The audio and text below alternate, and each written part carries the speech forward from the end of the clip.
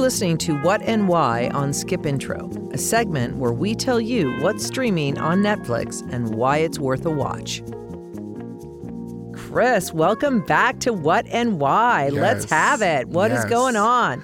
So my what is Unbreakable Kimmy Schmidt. And it's funny because I started watching this before I had even watched 30 Rock. And then afterwards I started watching 30 Rock and I was like, wow, I've been missing out. But I'm a huge fan of Tina Fey and her work.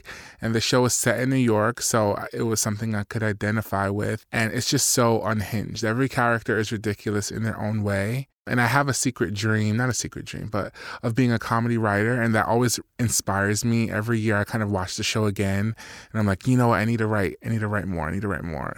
Oh, that's great. Do you have a favorite character? Titus. I mean, mainly because I feel like Titus is a version of myself, like an exaggerated version of myself. And so, I don't know, whenever I need that boost of energy, I look to Titus and I'm like, okay, if Titus is unafraid to be ridiculous, I can be more ridiculous.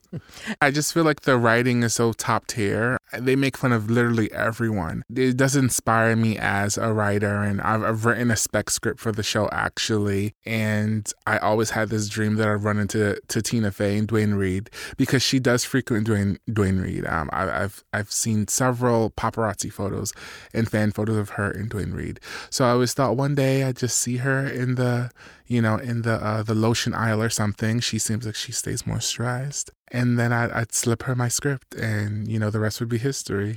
And that never happened. You never ran into her. It has not happened yet, but maybe I'll run into her in Walgreens in LA. There aren't any Duane Reades in LA. No, not at all. Duane Reade is such a New York flagship. Mm-hmm. Anybody that's spent any time in New York knows exactly what you mean. Yes. All right. Thank you so much for stopping by, Chris. Awesome.